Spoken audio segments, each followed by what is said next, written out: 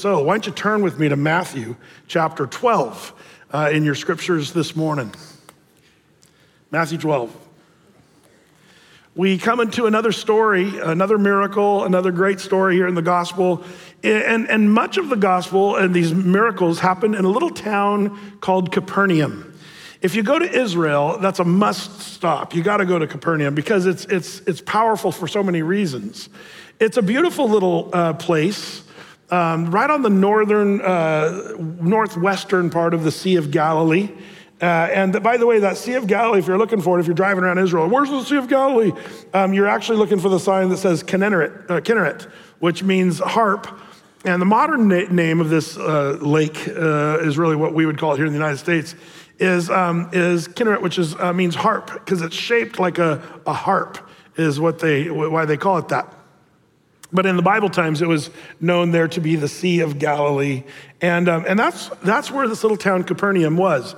Now, down on the lower western side was a town called Tiberias. And that's where all the, bunch of Gentiles and other people live. But Capernaum was this little Jewish community and in this beautiful setting right on the Sea of Galilee. And in fact, I've shown you some of this footage before, but it's this beautiful spot. That white building that in our drone shots that we got, that white building is they call it the Synagogue of Jesus because we know Jesus stood on that very spot.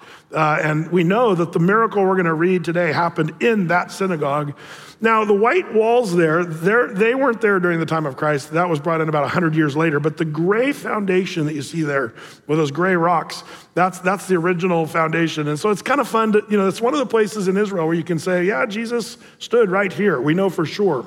That's where he stood. And not that that's giant, other than it's just kind of brings home the reality of the stories of the Bible, which are kind of fun. But this little town's still in archaeological ruin. There's only a few buildings that are built in commemoration of this destroyed city. There's a big chapel that's built there. Also, the Millennium Falcon landed there. I'll show you what I mean here in a second. But this synagogue, the women would sit on the upper deck in the perimeter. That's what those pillars would be holding up, a place where the women would be seated up high there. And then the men would be down in the lower section. And the more high class or whatever you were, you'd sit up toward the front. And then the lower class would start moving toward the back. And that's the way they did it. That was never what God wanted, but that's what the Jews did back in those days. But when I say the Millennium Falcon, the Jews, well, before I say that, these round stones, they found all these millstones, the cone-shaped stone with a ring on top. They would pour the grain in there, and then they'd turn those stones around, and it would grind the grain into powder. And they thought, man, these people were really into their corn because there was hundreds and hundreds of these millstones. But as it turns out, this Capernaum, that's what they did. They were a millstone factory. And that they made millstones in Capernaum and then dispersed them. And this little town just sits right on the edge of the Sea of Galilee. It's just beautiful, beautiful spot. Now you might say, why doesn't anybody build something flashy or new, hotel or whatever there?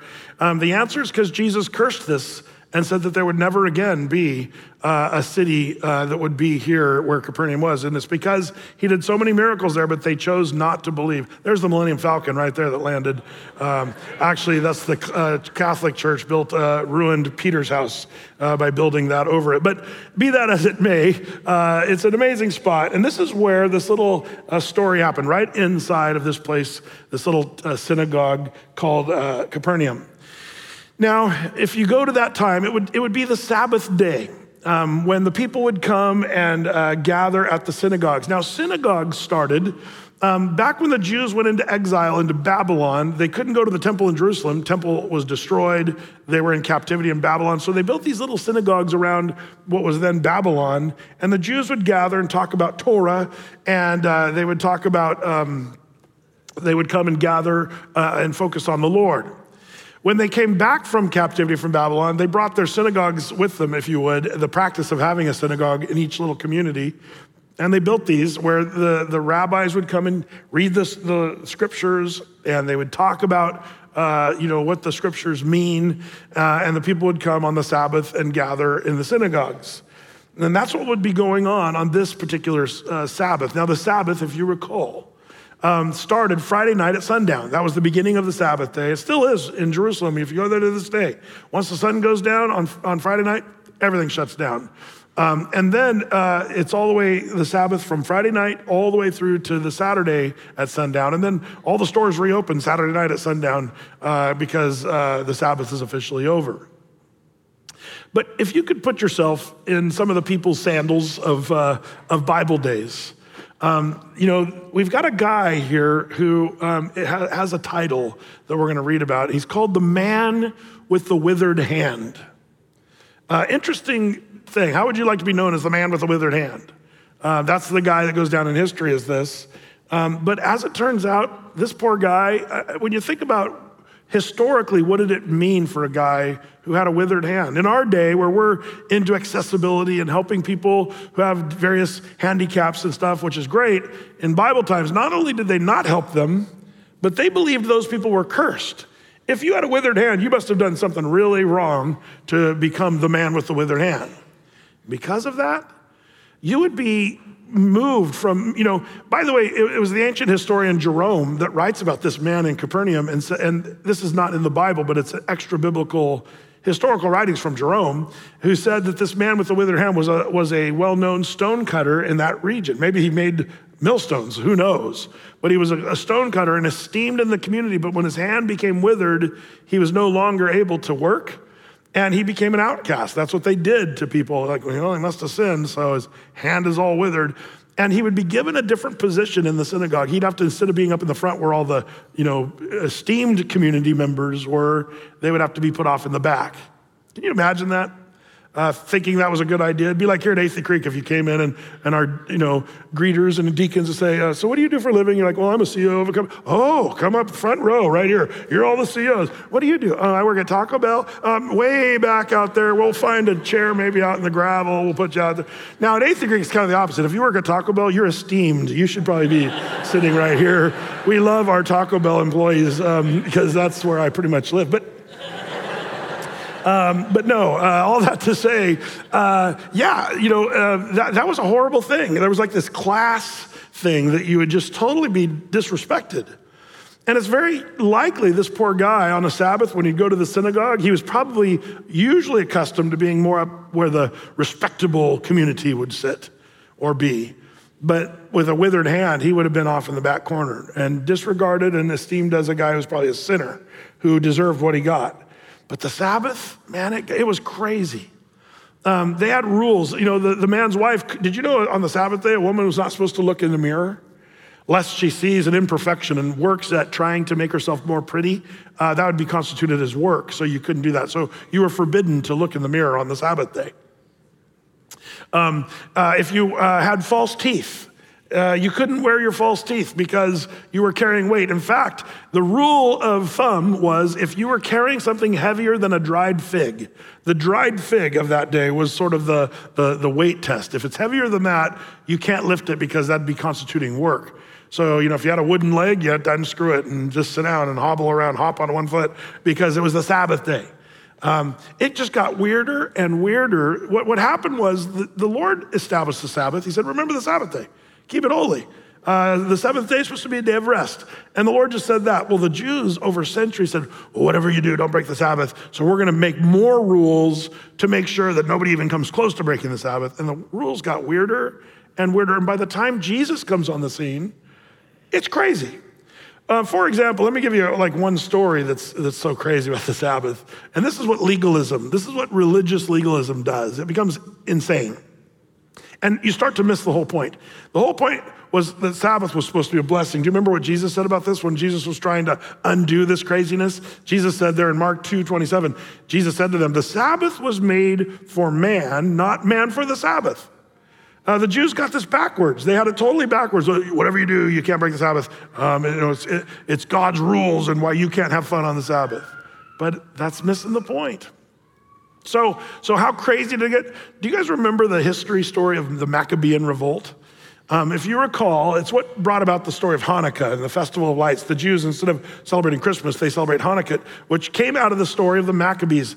It was the Seleucids that came down with Antiochus Epiphanes, this horrible demonic kind of dude who slew up tens of thousands of Jews in Jerusalem and conquered Jerusalem. One of the things, he was so crazy, Antiochus was, he slew a bunch of pigs and smeared pig's blood all over the temple in Jerusalem and made the priests drink pig's blood. One of the priests refused to drink pig's blood, and so they took the priest out on the steps of the temple and slit his throat and killed him right there. Now, it just so happened that that priest had some sons. And the sons, well, picture in your mind's eye, SEAL Team 6, Army Ranger, Green Beret kind of guys. The priest's sons were these tough as nails, military kind of guys.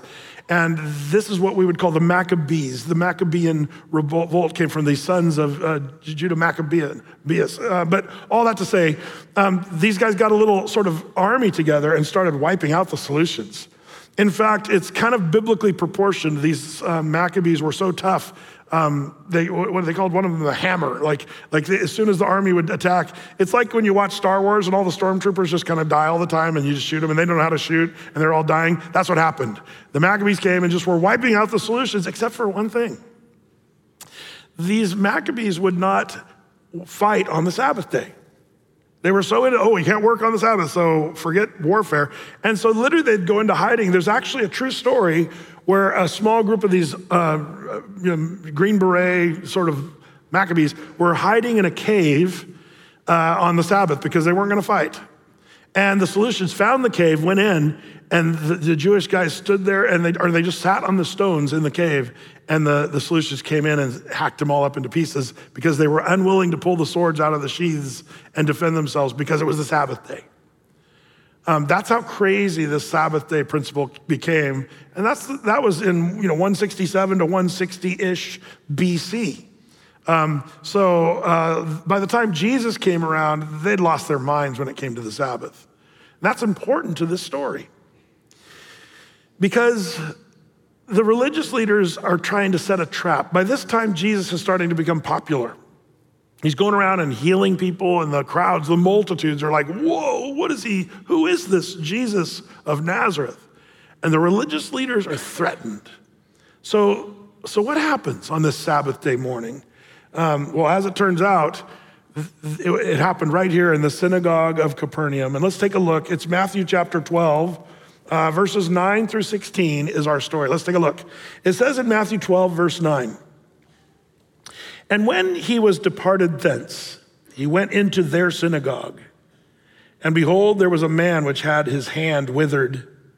And they asked him, saying, 'Is it lawful to heal on the Sabbath days?'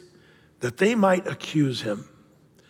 By the way, the rules of the healing, of the stupid rules, did you know if somebody was on their way to church, tripped and fell, and a stick went through their arm and they're bleeding profusely? There's the blood spurting.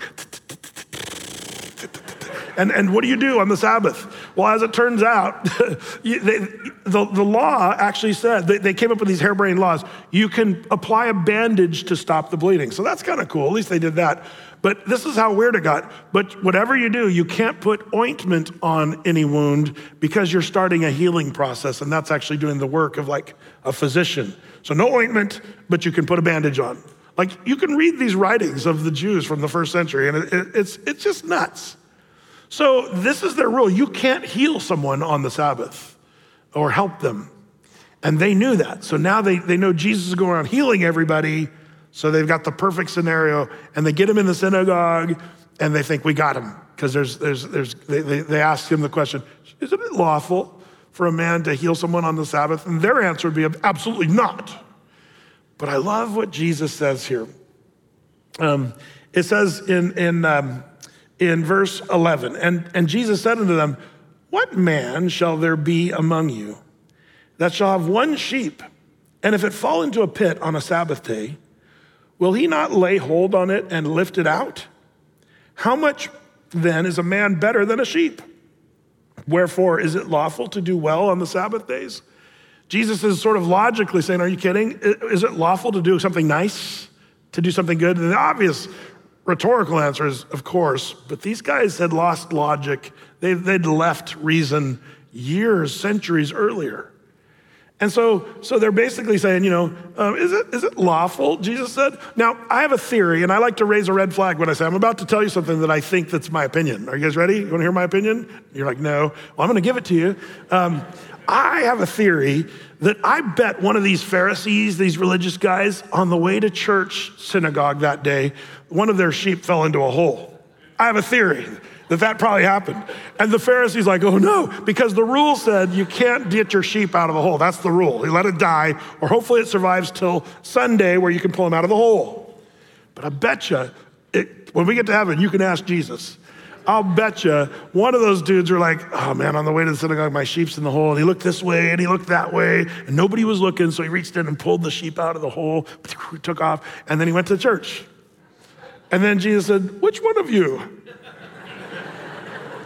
Having a sheep fall in a hole. Like, I just wonder. And the reason I come up with that sort of theory is because of something that's maybe a little more than just theory. Remember the woman who was caught in adultery? And they said, the law says you're supposed to stone this woman to death. What do you say? And Jesus, I love it. He said, those of you without sin, cast the first stone. And then he bends down and starts writing in the sand. And the Greek word there is katagraphein. It means to write against. What was Jesus writing against? We don't know for sure. But as he wrote, these guys are like, we're going to stone her to death. What do you say? And as Jesus is writing one by one from oldest to youngest, they drop their stones and go home. And we don't know what Jesus was writing, but I have another theory. There's Jesus, Motel 6, Jerusalem, 25 AD. And the oldest guy's like, kunk, drops his rock. I think I hear my wife calling, pure, he's gone. Capernaum, the Sleazy 8 Hotel, or whatever. And then the next guy, I got to go home too. Pew, pew. One by one, whatever Jesus was writing made them one by one from oldest to youngest go home. Those of you that are without sin, and they all had sin, and Jesus knew all those sins. So I wonder if Jesus is actually saying stuff that probably is convicting some of those dudes to the quick. They knew that they were breakers of the Sabbath, but they were just trying to trap him. I love that Jesus, he knowing all things, he always gives these amazing answers. But then I love what he does. It's verse 13. Then said he to the man, stretch forth thine hand. And he stretched it forth, and it was restored whole, like as the other. Then the Pharisees went out and held a council against him, how they might destroy him. But when Jesus knew it, he withdrew himself from thence, and great multitudes followed him, and he healed them all, and charged them that they should not make him known. And they all went and made him known. It's an amazing story of healing. And Jesus was healing all these people, but this was the one they were going to trap him. And this is what they do. Like, can you imagine the craziness of this situation? I mean, just their response. The guy gets healed, so what do? They go, praise be to the Lord for his healing. No, how can we destroy him? We're threatened by him. They're actually just totally against Jesus in a place that, as it turns out, should have been a place where Jesus was completely welcome. You see, this raises some interesting observations I'd like to make in this story and things we can learn from. And there's plenty more, I'm sure. I'm just going to give you 3. First of all, notice with me, and you can jot this down in your notes, notice with me the sad synagogue. This synagogue is in sad condition. Why? Well, the synagogue was supposed to be a place of meeting to gather around and focus on the Lord. That was the purpose of a synagogue. But its very purpose, well, what was happening that day? As it turns out, God shows up in their synagogue that Sabbath day. Kind of a big deal. Can you imagine if I said, hey, Athey Creek, this Sunday we have a special guest. Jesus is here. Most of us say, whoa, Jesus. But that's actually what happens, as it turns out, every Sunday. Jesus is here. But a lot of us kind of forget about that or even don't care. Here's God, Jesus, Emmanuel, God in the flesh, who comes and visits this synagogue. And what are the religious leaders doing? Well, the language here is kind of interesting. Did you notice in verse 9, it says, when Jesus was departed thence, he went into their synagogue. Not, our synagogue or the synagogue or even my synagogue. Jesus went into their synagogue. It was their synagogue, but it sure wasn't Jesus's, and Jesus wasn't even welcome there from the religious leaders. What a crazy Irony, the very place where God was supposed to be exalted at the synagogue was the very place God was being rejected. And one of the things we learn from this is the sad state of the synagogue. Is that the same sad state of the church of so-called Jesus Christ in America or around the world? Because there's churches called the Church of Jesus Christ that they're not about the true biblical Jesus Christ. They're actually into all kinds of other stuff that's totally whacked. And that's one of the things at Athey Creek, we really do pray about this as a team of leaders and our elders and pastors. We're constantly, Lord, how do we make you the centerpiece of Athey Creek? We don't want this to be anything but truly a place where Jesus is doing his work, where his word is preached, where Jesus is worshiped and loved and prayed and all this stuff. That's what we want for Athey Creek. And we constantly say, Lord, how can we do that more? We want more of you, less of us. John the Baptist said, that I may decrease so that he may increase. And I think that's what a good, healthy church does. But sadly, I think like this sad synagogue, there's a lot of sad churches where Jesus wouldn't even be welcome. What are some of the signs of a church where Jesus isn't welcome? Well, this is where I wonder if Jesus came to Athey, would he say, this is my church? Or would he say, this is your church? That makes me nervous. That's why the other day I was talking to you guys about whatever you do, don't say, hey, I go over to Brett's church. Don't say that.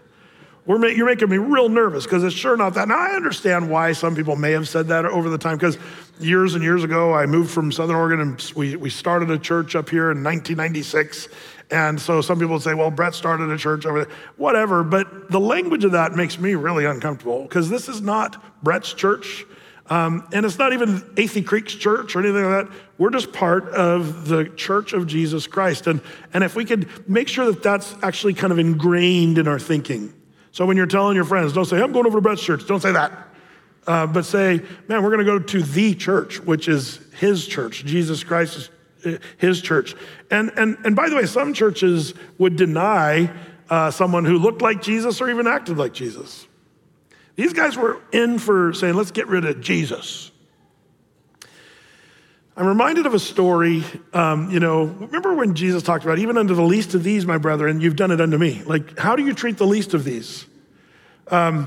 Years and years ago, we had a young couple, great couple. They were a nice couple, very polite. They got saved, accepted Christ back in the school days of Athey Creek. Well, about 5, 6, 7 years later, they went on a trip and they were like, Brett, we're going to Texas to visit some family and we're gonna go visit a church. I'm like, cool. They were asking if I knew of a church and I didn't really know of one in the town they were going to. So they looked up in the phone book and there was some church.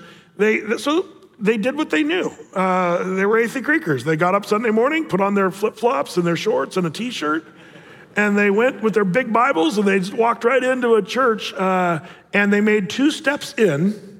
And 2 of the big deacons wearing suits and ties, they stopped them at the door and said, I'm sorry, you can't come in here wearing that.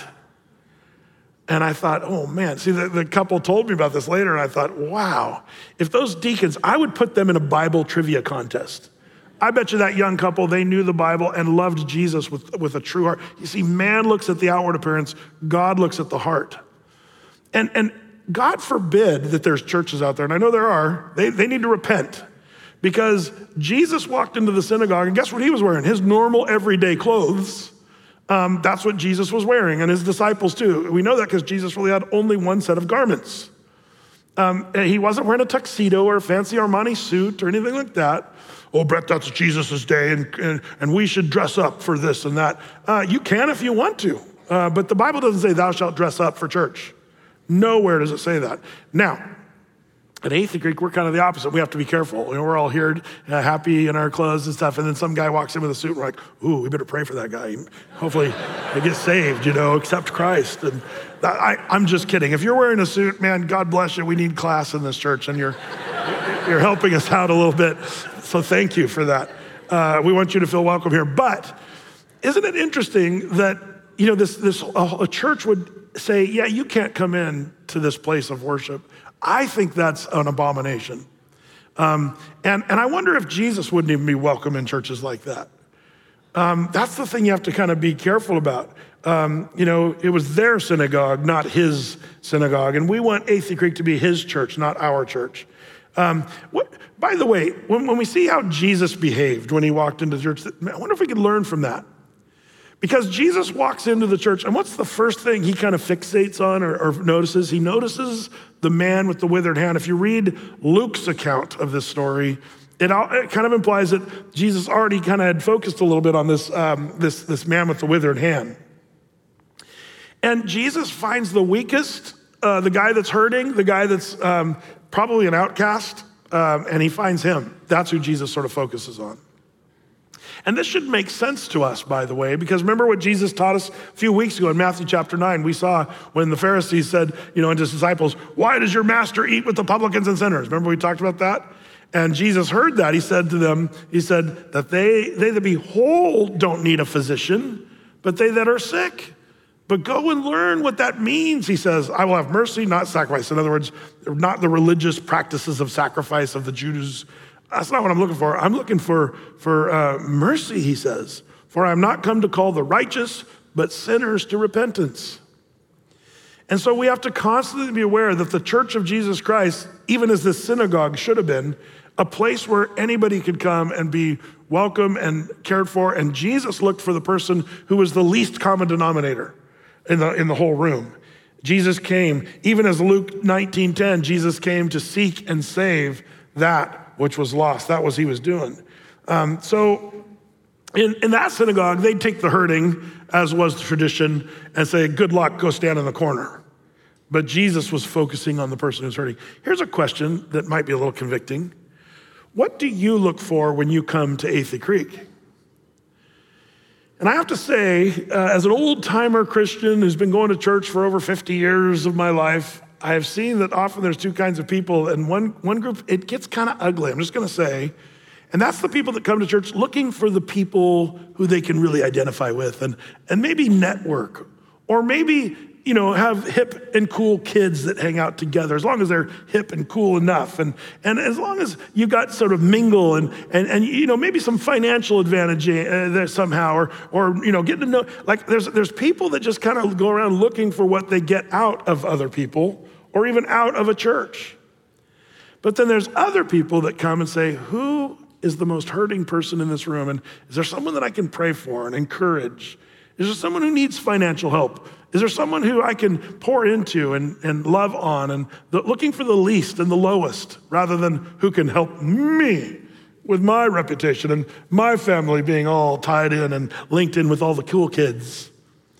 And if you're the guy, the gal that likes the cool kids, you might want to kind of change your heart, because as it turns out, Jesus sort of always did the opposite. So far, Jesus is focused on the leper, the Gentile centurion, the woman, Peter's mother-in-law, who was an outcast in those days.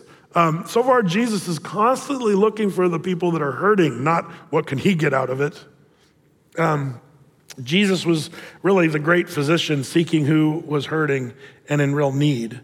By the way, this is a funny thing, because that's the way a lot of people approach church, is what do I get out of it? When really we should be saying, what can I do to participate? That's why I love Athey Creekers. We're at a place right now, I'm so thankful. It wasn't always like this. It was, especially in our early days, but we have I always mention there's 1,800 volunteers that make this church go. 1,800 volunteers that make these weekend services, all 5 of them that are full.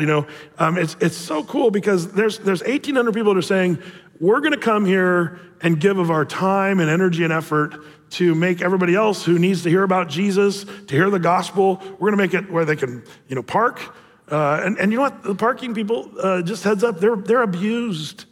As you come racing in and grouchily almost run them over, and then don't go where they tell you to go. And these are just people who, by the way, are high caliber people. If you only knew who they were, if there was, the Stratus thing where the person, the CEO, would be sitting in the front.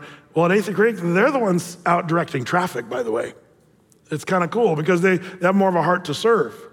And people wiping snotty noses of children, and people serving coffee, and people running cameras and doing there's just people that come saying, what can I do to contribute? That's a great thing. I love that. But there's a story when we first started Athey at the middle school. We were maybe 6 or 8 months into this church. Everybody was new. And it was just kind of a weird time, because everybody was trying to figure out, is this the church we're gonna go to? Is Brett a weirdo? What is this? And we were all kind of at this strange, but it was what was going on. Well, my next door neighbor that lived in Sherwood right next to us, he said, I'm gonna come to your church this next Sunday. And I said, really? I said, well, great. And he had been at churches all his life. He was an old time, Christian, middle-aged guy. And he came to church. Well, the next week I saw him putting his trash cans out and I asked him, hey, I said, what'd you think of church? He said, I found it interesting that no one came up and said hello to me. Now, me, being somewhat of a sarcastic idiot sometimes, I said, are you kidding? Where's the cameras? Like, is this a joke? And he's like, what are you talking about? They didn't say hi to me. And I said, did you know that you weren't the only new person there? Everyone there was new. And you're the old-timer Christian that should have been asking how people were doing and get to know people. Like, why would, you see how I did that? I kind of turned it around back on him. I enjoyed it too.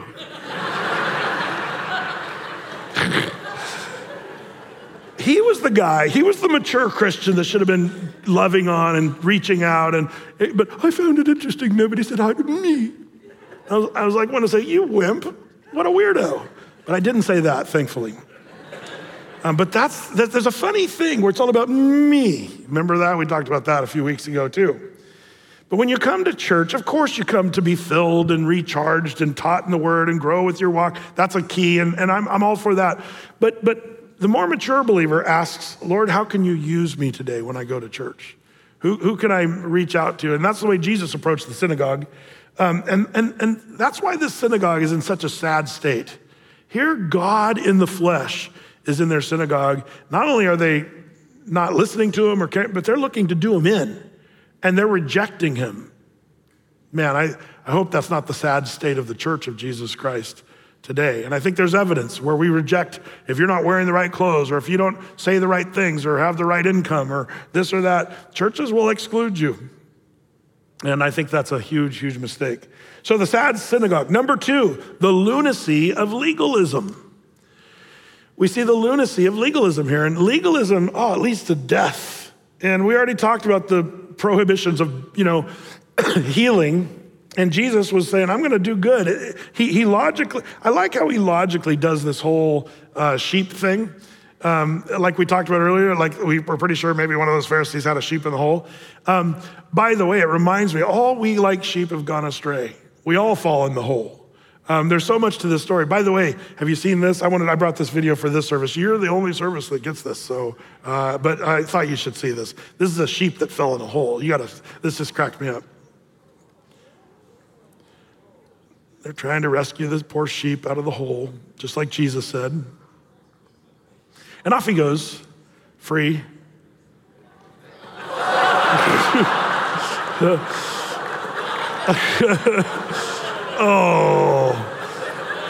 All we like sheep have gone astray. That's some of you in this room, right? Now look at slow-mo. Slow-mo. Anyway, sorry. Where were we? The lunacy of legalism. Yes. Yeah. So Jesus, by the way, I have to say this in Portlandia area because some people don't understand this. Jesus makes a point. People are more important than sheep. Do you understand that? If you're one of these extreme environmentalists and say, no, we need to kill off the population and let animals take over the world, there's people saying that. By the way, watch this. This is coming more and more. It's already happening, but you watch. They're tying global warming, climate change, and the destruction of the earth, they're tying it to reproductive rights. Are you guys seeing this? They're saying climate change is part of the problem of reproductive rights and abortion, and they're saying we need to minimize the population because of the earth and all this stuff. You can think that if you want, but it's totally opposite of what the Bible teaches. The Bible teaches be fruitful and multiply, and children are a heritage and a blessing. And the world is changing its view on that, saying, yeah, whatever you do, don't have kids. And so there are actually women proudly saying, I love murdering babies because of the whole abortion controversy. It's not hard to find. It's out there all over the place. But there's this notion that animals, the whales or the snowy plover or the birds or whatever that are endangered are more important than people. And there's a whole worldview of there like that. Jesus actually clarifies and says, sheep are great and everything, but people are more important than sheep. That's what he says logically. He says, how much more then is a man better than a sheep? And then he says, is it then what? wherefore is it lawful to do good on the Sabbath day? And Jesus' obvious answer is, of course it's good to do good on the Sabbath day. The Sabbath day was always meant to be a blessing, not a time to check your brain out and say, well, whatever you do, don't help someone on the Sabbath day. And this is such an important thing. And so, religion and legalism, what it does is it starts making it so people actually don't get any help. It actually makes life worse. So the hurting, the troubled, the withered hand man, he's gonna get no help at all if it was left up to these Pharisees. And that's the problem. When people become legalistic, there's no help. The law kills, the Bible says, those rules and regulations. And sadly, we as Christians put unnecessary burdens that aren't even biblical on people. I was guilty of this as a little kid because I was sort of raised to think that, man, if you smoke cigarettes, you're smoking devil sticks. And you're gonna go to hell because you're smoking cigarettes. And that's kind of the way that we all viewed it back in those days. Now, I'm not arguing for smoking cigarettes. If you wanna have lungs that look like an ashtray, knock yourself out. But you'll die early. But see, I have to be careful about this because you know what? Smoking cigarettes is not the unpardonable sin. In fact, I think where it hits a little closer to home, you could die by smoking cigarettes, but you can also die by eating a double quarter pounder from McDonald's. They're both gonna kill you, and they both go into your temple. That's the fact, but your body is a temple to the Holy Ghost. So the Lord's okay with a quarter pounder, but he's not so good with the cigarette. Well, both will kill you. The struggle is real, I'm just saying. We all struggle, but when people start getting weird about our failures and sin and mistakes, there's no real help for that. Legalism never helps, but the grace of God, that's what we all need. Christ, who says, I can fix that. I can heal you, and I can forgive you of your sins. And as you repent of your sins, the Lord says, I can help with that. So the lunacy of legalism, it was steeped in that synagogue there in Capernaum that day. But fortunately, Jesus rose above that and said, I'm not gonna get bogged down in this weird legalism. But he just goes and heals the guy. Even though it was against their stupid laws, Jesus does it. Now keep in mind, those laws were not the law of Moses. Those were ones they made up later to try to clamp down on people. And it was a power grab and all that. By the way, the lunacy of legalism, you know what it looks like? It looks a little bit like this, and it has to do with how you come to church. Let's focus for just a minute on these Pharisees. Why were the Pharisees even there in the synagogue? And the answer is kind of shocking when you think about it. The first reason the Pharisees were there is they did not come to worship, but to watch. God forbid we have Pharisees here this morning who came to church not to worship the Lord, but say, well, let's see what this church is doing. Let's see what these people, and with a sort of a critical eye watching rather than worshiping. Some people come as sort of spectators. Church should be more than just coming and watching. I think sometimes churches, we've done this to ourselves where it becomes almost like a performance. We have become a performance where we're trying to entertain. ATHE, we work at not trying to do that. Our worship team, they learn to play their instruments skillfully. The Bible says play skillfully as unto the Lord. So they're doing that. But we're really not wanting to do a performance. We want you to engage in worship. That's why we don't have smoke rolling off the stage and lights flashing around, because that starts to feel kind of a performance. And I'm okay with performances if you're going to a Christmas program or a concert. Like, that's wonderful, great, and you're going to watch, that's okay. Church really shouldn't be a place where you're just watching. Church should be a place where you're worshiping. So this Pharisaical attitude is like, let's see what's gonna happen here, and they were watching rather than worshiping. Number two, not only did they not come to worship but to watch, but they did not come to find fellowship, they came to find fault. Are you a fault finder? Some of you are gifted as sin sniffers, iniquity inquisitors. There's some people that I have the gift of finding fault, and it's not a gift, it's called sin, as it turns out. You're being sinful in that. They didn't want to find fellowship with imperfect unbelievers. They wanted to find fault with imperfect unbelievers. And they were sitting back, sort of watching. There's a story that's horrifying. If you're in that camp, guess who else is in your camp? A guy by the name of Judas Iscariot. Not somebody you want to be in the camp with. Do you remember there in John chapter 12, verses 3-6, there's a story where Mary takes this costly box of ointment. worth 300 pence. It's like a year's salary, like $70,000 a year or whatever. That'd be today. She takes this ointment and she opens it and pours it out on Jesus' feet and then wipes his feet with her hair. And the Bible says, and the whole house was filled with the fragrance of the ointment. It was an act of worship that was costly and it was sincere. Meanwhile, Judas Iscariot is off in the corner going, oh, brother. And he kind of speaks under his breath, like, hey, man, we could have sold that for 300 pence and we could have given it to the poor.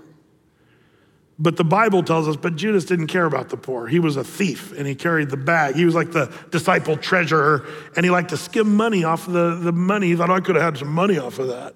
What a waste. Well, Jesus, knowing what he was saying and thinking, he turns and looks at Judas Iscariot. And do you remember what the first words he said to her was? Anybody? Leave her alone. Like that's pretty, like, can you imagine? Here's this amazing act of worship and the fragrance, and it's just a special moment. And then Jesus turns to Judas and says, leave her alone. I wonder if some of you might have to hear that from Jesus today. Leave her alone. What do you mean, Brett? Did you come to church and you're critical and going, oh, brother, these guys think they lift their hands in the service like it's doing something dumb. Even though the Bible says, lift up your hands in the sanctuary. Oh, but Brett, the lady 3 rows in front of me, she wasn't just lifting her hands. She was washing the windows, man. She was doing this way. And look, and the Lord would say to you, leave her alone. Like you're being this Judas Iscariot kind of person. Do you really want to do that? Or should you be, instead of, finding fault or being critical of the way they do certain things, I wonder if maybe you should be worshiping the Lord yourself because he's worthy of our worship. There's this weird human sinful tendency to be critical and judgmental. Now, I'm not arguing that you shouldn't discern whether a church is doing heretical practices or, if the teaching is, wrong or there's a certain discernment that you're supposed to have and stuff like that. But once you get kind of past that, then you can, and some of you are like, well, I'm really good at that. And then you take it and you start being critical of all the little minutia. And that's where you become pretty much Judas Iscariot. Watch out for that. Number 3, they did not come for communion, but to critique. They were just looking for things they could nitpick about Jesus and what he was going to do. And, I think instead of coming to do all these things, this is what a Pharisee does. These are the people Jesus sort of yelled at and said, you whitewashed tombs and you guys are just open sepulchers of tombs of death. Like Jesus really nails these guys. You don't want to be part of this team. But that's the bad situation. So we got the sad synagogue, we've got the lunacy of legalism. Boy, Brett, this is kind of heavy. Here's this beautiful miracle story, and you're making it all depressing. Well, that's the bad part. The third and final point I want to say is something glorious, and I want to remind you of the truth we've covered even recently, and that is this: God's commandments are his enablements. Something that we learn from this story is God's commandments are his enablements. I love this because there's so many promises and commands given to you and me in the word, and a lot of times we dismiss them. And a lot of people dismiss them as impossible. Well, you can't do that. It doesn't work that way. Even though we're given the command. What do you mean, Brett? How does that apply to this? Jesus, what did he command the man with the withered hand to do? Stretch forth your hand. Now, that guy with the withered hand, he could have been very logical and said, are you kidding me? I was at the doctor. They told me my muscles have atrophied over years. They've shriveled up and my hand's in a locked position. It's withered. There's nothing I can do about it. Are you kidding me? The guy could have had that approach. Now, the reason I don't think he took that approach is maybe because Jesus had a way about him that was, the way that it says in the Bible that when people heard Jesus, they saw him as speaking as one with authority, not like the Pharisees. That's what it says. So maybe when Jesus said, stretch forth your hand, the guy's like, whoa, this guy's serious. And he sensed something about it that he thought, okay, I'm gonna risk all, and I'm gonna try to stretch forth my withered hand. It hasn't been stretched forth for years, but I'm gonna do it. And the Bible, don't you love it? I mean, I almost get chills when I read this. Jesus said, stretch forth your hand, and he stretched it forth, and it was restored whole like the other hand. What a life changer. And by the way, Jesus is into that. He's into changing lives. And that's what he does. The Pharisees couldn't care less about this guy, but Jesus actually loved this guy, and Jesus gave him the commandment, and he did it. Here's the problem that I see today. We have become so smart, too smart for our own good. We sit around, well, you can't really do that. It's not that simple, Pastor Brett. When the Bible says this, that's too simple. We actually need 12 steps, or we actually need this medication, or we actually need that doctor, and we need 3 weeks or 20 weeks of therapy, and then we need to go to this and that. And we've just overcomplicated some things that actually, I wonder if the Lord wants to do some miraculous things with just some of his simple promises of the word. I find it interesting, there's people that struggle, and they oftentimes are not willing to do the simple thing, stretch forth your hand.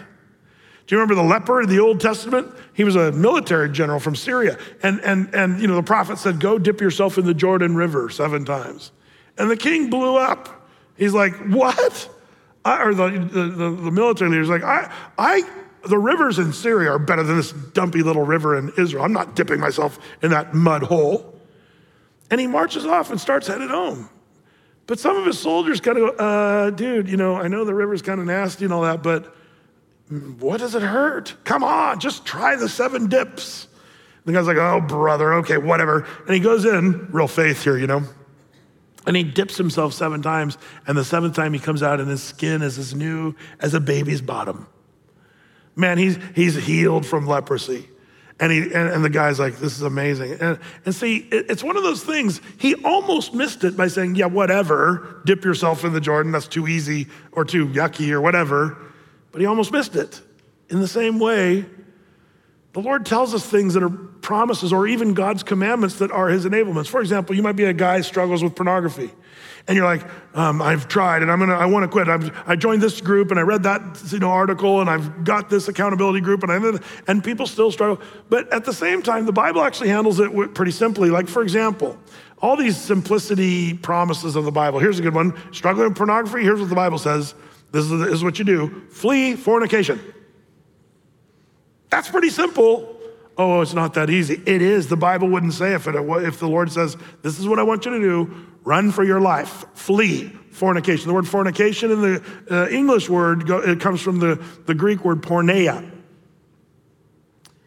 Oh, that's too simple. Nope, I believe God's commandments are his enablers. When he tells a man to flee fornication, if he actually does what the Bible says, the Lord will then, see, the guy had to start stretching forth his hand, but the Lord took care of the rest. That's what we're looking for. Maybe you might say, my marriage is a mess. So we need, to go to a 10-week counseling session and we need this and this. Well, maybe you do, or maybe you can just do what the Bible says, dude. Husbands, love your wife. That's a commandment. God's commandments are his enablements. And as you love your wife, well, what if I don't love her, Brett? She's unlovely. His hand was withered. And as he started to stretch it out, his hand became whole. Just like you, if you start loving your wife and you make that mind change, then your heart starts to change. And God does that part. He does the miraculous part where you're actually like, wow, she is lovely, and I should have loved her a long time ago. God's commandments, well, Brett, that's great for the husband, but what about my goofy husband?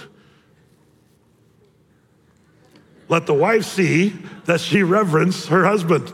That's a commandment. Reverence or respect is some of your translation, but the King Jimmy puts it reverence. Let the wife see that she reverence. That's a strong word. It is. It's only used twice in the Bible, the word reverence. And the Greek word that's used there is only used twice in all the scriptures. One time it's used how we're to reverence God, and the other one's how the wife's supposed to reverence her husband. Brett, are you kidding me? See, it's funny because I feel for you because we reverence God and God is reverenceable. And you go, yeah, of course we should reverence God. But your husband, yeah, he does look kind of like a goofball. I'm sorry. But it doesn't say reverence or respect your husband if he's respectable. It just says, just do this. Somebody should come up with it's a great theme, just do it. They should use that somewhere. That's what the Bible says. This is the simplicity of his promises. And his promises, his commandments are his enablements. And if you just start doing it, the Lord will take care of the unshriveling part of the withered hand. It's interesting. Some people say, I don't like people. Bible says, love one another. That's a heart issue. Yeah, change your mind. God will change your heart. That's the miracle that God will do. It's God's commandments are his enablers. But I don't like people. They've wronged me. Be ye kind one to another. This is what the Bible tells you to do. Tenderhearted, forgiving one another, even as God for Christ's sake has forgiven you. It says there in Ephesians 4:31 and 32. But people say, it's not that easy. But it is, because he's the one. Without him, we can do nothing. But it's interesting. The old saying, I've heard preachers say this of old, without him, we can't. But without us, he won't. That's true for this man with the withered hand. Without Jesus, the guy couldn't have unstretched his hand. But Jesus left enough to him where he had to do certain of the responsibility. He said, stretch forth your hand. And as he did what he was supposed to do, then Jesus said, I can work with that. You're gonna do the stretching, I'm gonna do the healing. Same thing's true with being kind one to another.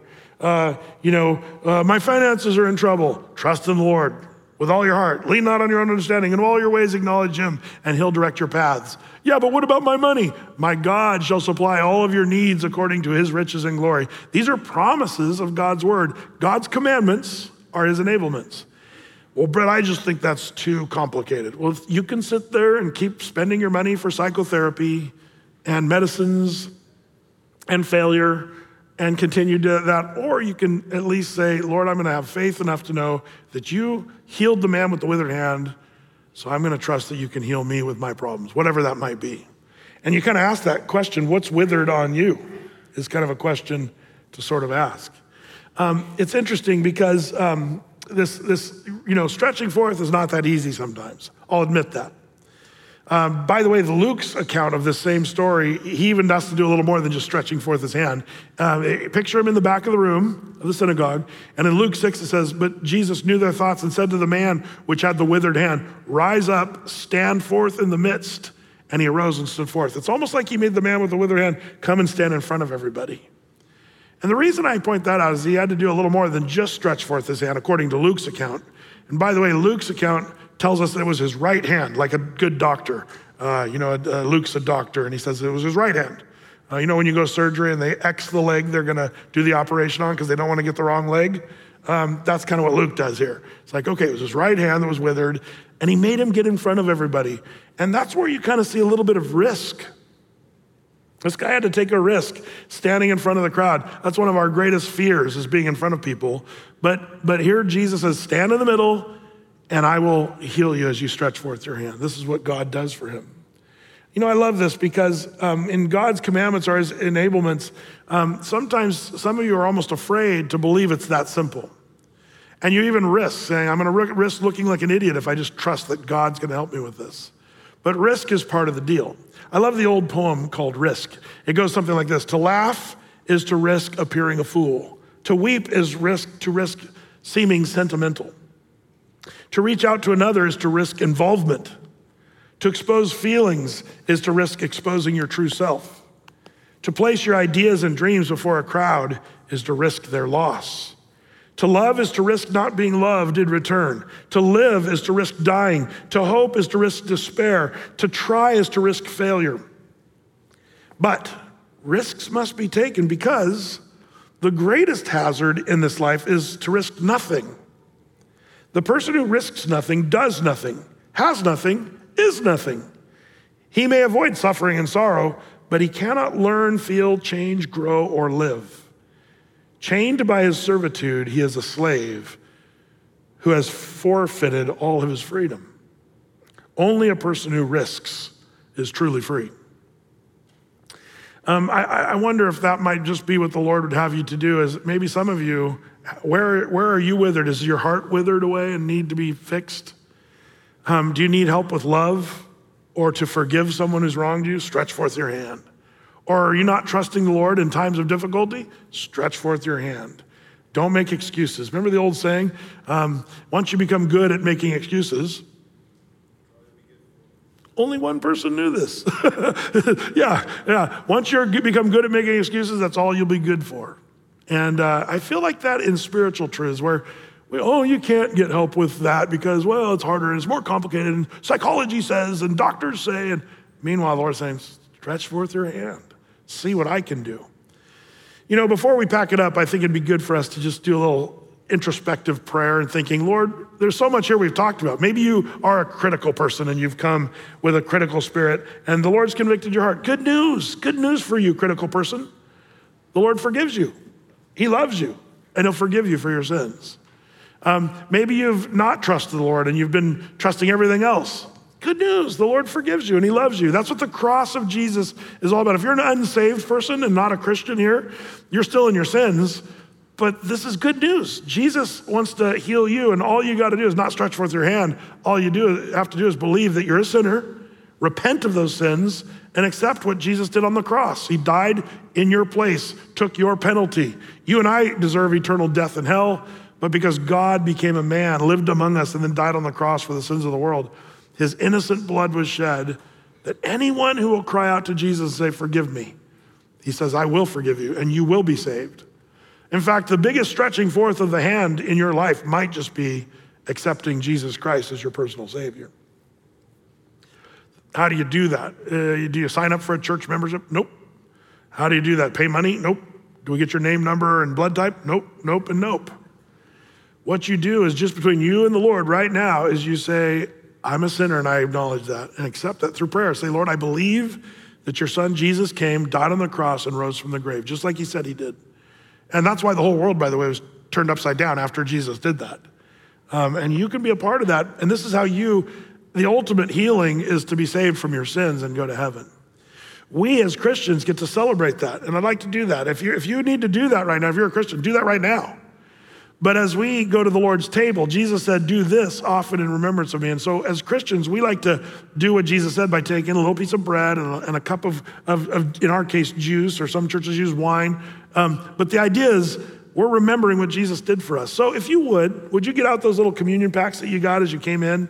If you didn't, by the way, no sweat. There's some guys and gals that'll come up and make sure you got them. Just make sure you wave at them and they'll get you set up. But what you do is you peel back this little clear level to get to the little matzah bread circle there. And then you peel back the foil layer to get to the cup. And you can sort of get that all ready right now if you wish. But maybe even more important, get your heart ready. Because good news, the sins we've committed, the junk we've done, the lies you've told, the games you've played, the stuff that nobody knows about except for you and the Lord, guess what? He says, I can forgive that. If you confess your sins, he is faithful and just to forgive you and cleanse you from all unrighteousness. And so that's what this is all about. We just like to come clean before the Lord. And so, Lord, we do pray. We do ask that you would do a work in our lives, in your church, Lord. On this Sunday morning, we want to come clean to you. Forgive us for our lack of faith, Lord. Forgive us for our critical spirit. We pray you'd forgive us for coming and only getting that which is helpful for us and not looking to the needs of others. Forgive us, Lord, if we've ever not welcomed you into our temple, into this church, or into our lives, Lord. More of you, less of us. That's what we need, Lord. May this church, Athey Creek, always be a Christ-centered church. We don't want to center on anything, for it's no other name under heaven by which men can be saved than that of Jesus. So we come to you and we prepare our hearts even right now, Lord.